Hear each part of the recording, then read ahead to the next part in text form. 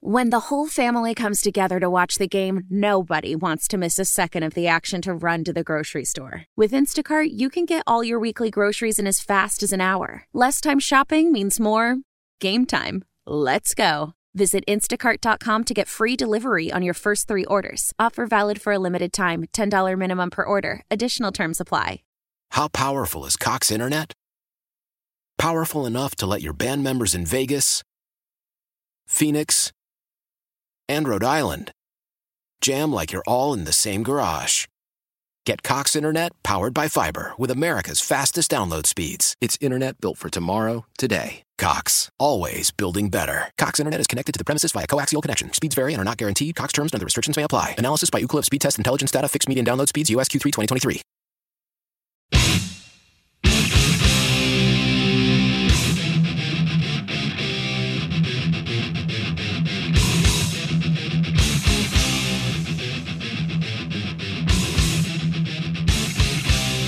Welcome back to the program. We are glad you are with us. Thanks so much for hanging on and hanging out. Certainly appreciate it. Talking a lot of Packers football today. Packers get a win over the weekend, and we're discussing short week, getting you ready for, obviously the holiday, and then we get into the Packers-Titans game coming up this weekend. Joining us now on the Schneider Orange Hotline, our good buddy Eric Baranczyk of the Green Bay Press-Gazette. So, Eric, I'm listening to Matt LaFleur, and one of the things that, everybody's talking about the second half offensively for this team, and he says, well, they dropped 8. They were concentrating on Davante, and the one thing that I noticed was even the quick outs, they were getting really fast to the line of scrimmage. They sacked Aaron Rodgers a couple of times, so they won up front. They blitzed a few times. They won in the trenches. So what did you see differently in the second half versus the first half of that ball game? Well, the biggest thing was the not running the football. And if you listen to the press conferences or the Zoom meetings or whatever you want to call it, sounds like there was a lot of checking out of run plays at the line of scrimmage. So if you read between the lines and look at what was said, because he had said there was 10 passes total to 12 runs, and when you look at at how it worked out on video, it wasn't that. It was not. There were not 12 runs. So maybe there were 12 runs called, but they only ran the ball like 6. So they're just going to have to get on the same page there a little bit. And I can see where there is some frustration because they weren't allowing some of the running play, some of the pass plays to happen. So let's throw you got a quarterback that likes to throw the ball and all that good stuff. So, but whatever, they'll figure it out. I'm not overly concerned about it. Looking at that team, I guess, going into that game, I thought there was going to be a lot more pressure than actually was on the quarterback, because in the past, what that football team did is with their front, if you want to call it front 7, most teams are front 6 now. They sent a lot of guys. It was 5, pretty consistently.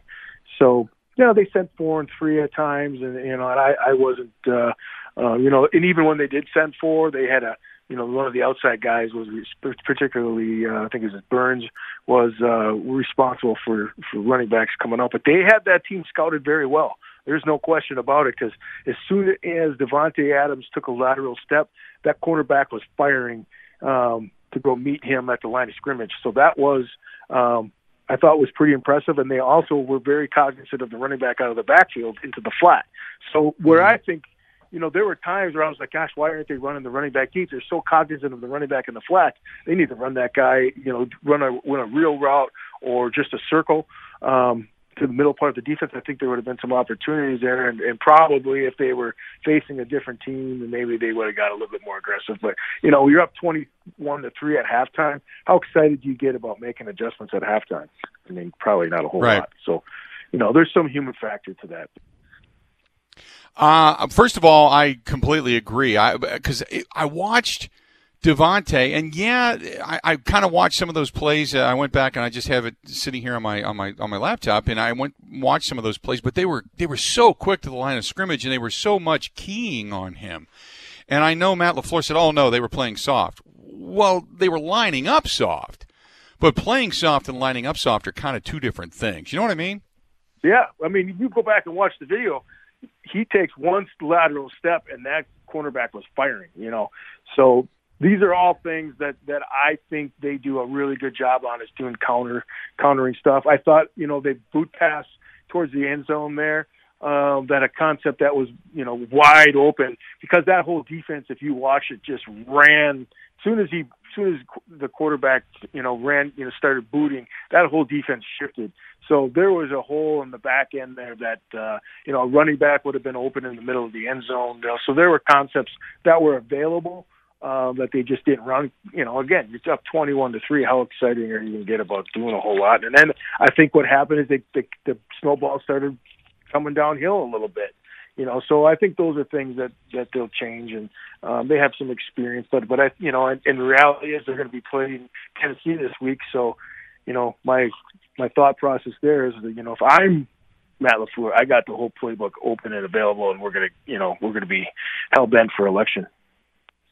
I wanted to ask you about the defense, because I thought the defense did what they needed to do. Even though they did give up the drive and they had to punch the ball out in a game-changing moment in which they got the fumble, I still think the defense played pretty well, and you're seeing more and more consistent pressure on quarterbacks, not only coming from Zadarius Smith, but you're seeing Kenny Clark in the mix up the gut. You're seeing other guys, Barnes, Martin, you saw Rashawn Gary, even Preston Smith. It seems like they're getting into a better front flow when it comes to in the trenches defensively. Do you agree? I agree to a high degree of what you're saying there. I like the way they're doing things now, and there's some, the complaint that I had all through this season is, where are the playmakers at every level? You have a playmaker on the back end and in 23. Actually, unfortunately, he's not much of a playmaker because they don't throw it to him because he's that good. So, so Kevin King looks like he's getting picked on, but the reality is you can't throw to 23 because there's nowhere to throw.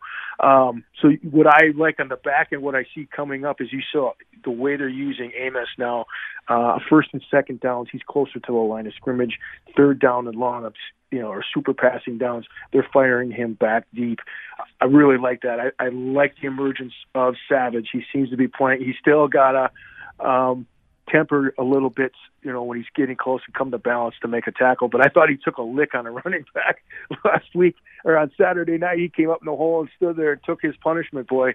But he didn't give it up. So, that was good to see. I like Barnes, what's happening there at the mid-level. If you look at that game, as soon as he left the game, that's when they started running the ball with the quarterback, because he was really good, technically sound, keeping square, eyes forward in his drop, where you saw Kersey on that quarterback scramble for a touchdown, played, patty cake with a running back and gave up a touchdown there. I think Barnes did a nice job there, and I see him ascending, as well as Martin. Martin's a rookie. He's got to remember he's not playing in the Big Ten anymore. Those running backs got a little wiggle, so he'll have to temper some of his well. But I like the way he flies around. I like his aggression. And then on the line of scrimmage, the guy who's emerging is Keke. You see him; he gets a little bit high sometimes in the run game, but I really like how his aggressive and his flying around. And then of course Gary. You see him flying around a little bit too. So I think they're on the rise. There's some really good things there. They still have to figure out. They still have to be more sound in the run game with their run fits. So it'll be really interesting to see what happens this weekend if they, stand up toe to toe. But really, the defense is designed, when you look at it, is not to give up the big play. That's what it is. No big passing plays. Make offenses 8, 9, 10 yard all the way down the field, and then when we get packed in the red zone, we'll take our chances. Talking with Eric Baranczyk of the Green Bay Press-Gazette, and as much as I want to really analyze or maybe even overanalyze the Carolina game, I think now we set our sights on the Tennessee Titans and what the expectations are most likely to be. I think first and foremost, you're talking about a 10-win team coming into Lambeau Field. Just win the damn game. That's first and foremost. And then How do you win the game? That becomes the question. I mean, do the Packers get off to a really fast start and say put up 21 before a blink of an eye and force them to get rid of throwing the ball or giving the ball to Derrick Henry, and that they start putting it in the air just to play catch up, and that would take them out of their game. It's not that I want to see a game go toe to toe, but I would like to see the Packers in somewhat of a smash mouth, grind it out type of performance in which you get a real sense as to what the defense overall is capable of doing. You know what I mean? It's kind of like be careful what you wish for.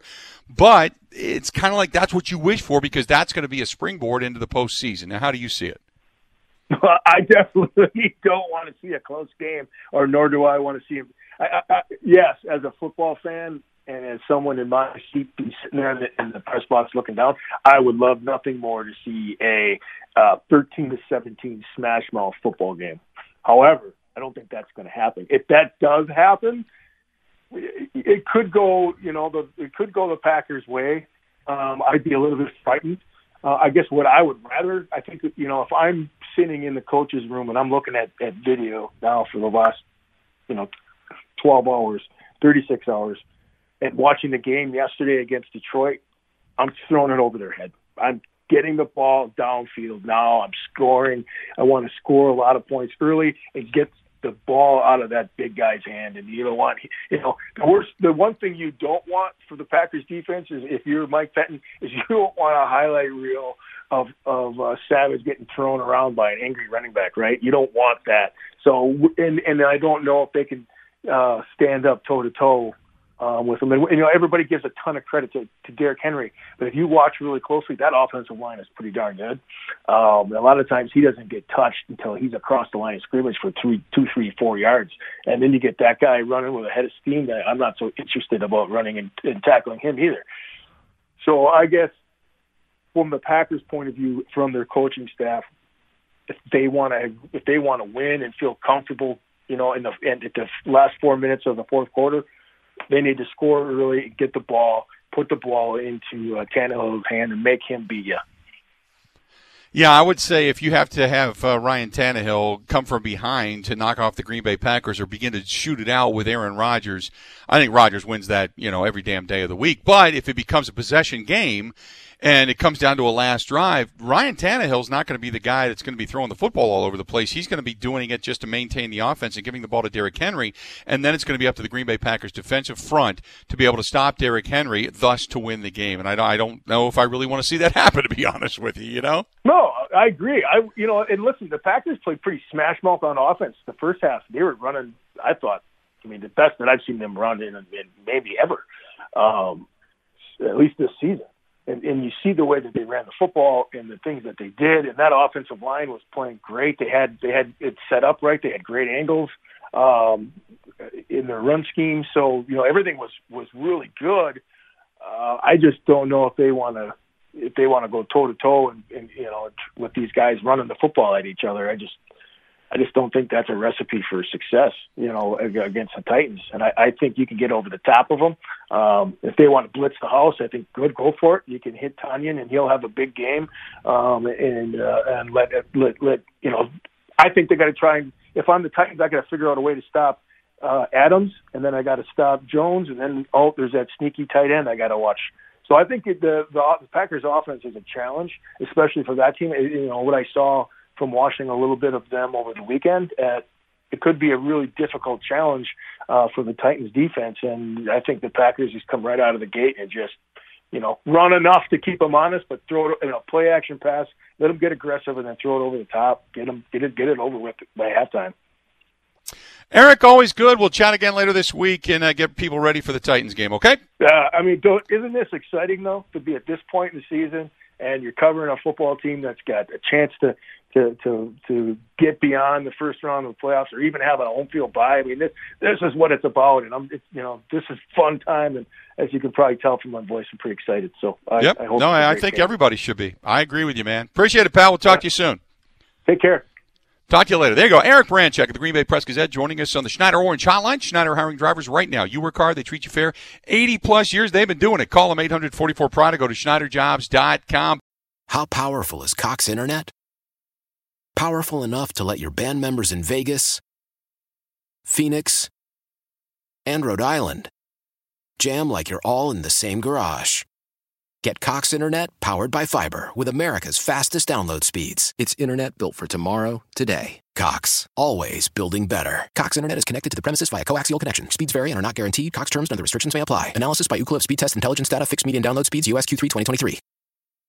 Celebrate and save at Ashley's Anniversary Sale. With Hot Buys, your choice of colors starting at just $3.99. Ashley Sleep mattresses starting at $2.50. Plus, receive a free adjustable base with select mattress purchases. And shop top mattress brands like Stearns & Foster, Tempur-Pedic, Purple, and Beautyrest Black with 60-month special financing. Only at Ashley. Subject to credit approval. No minimum purchase required. Minimum monthly payment, down payment, tax, and delivery may be required. See store for details.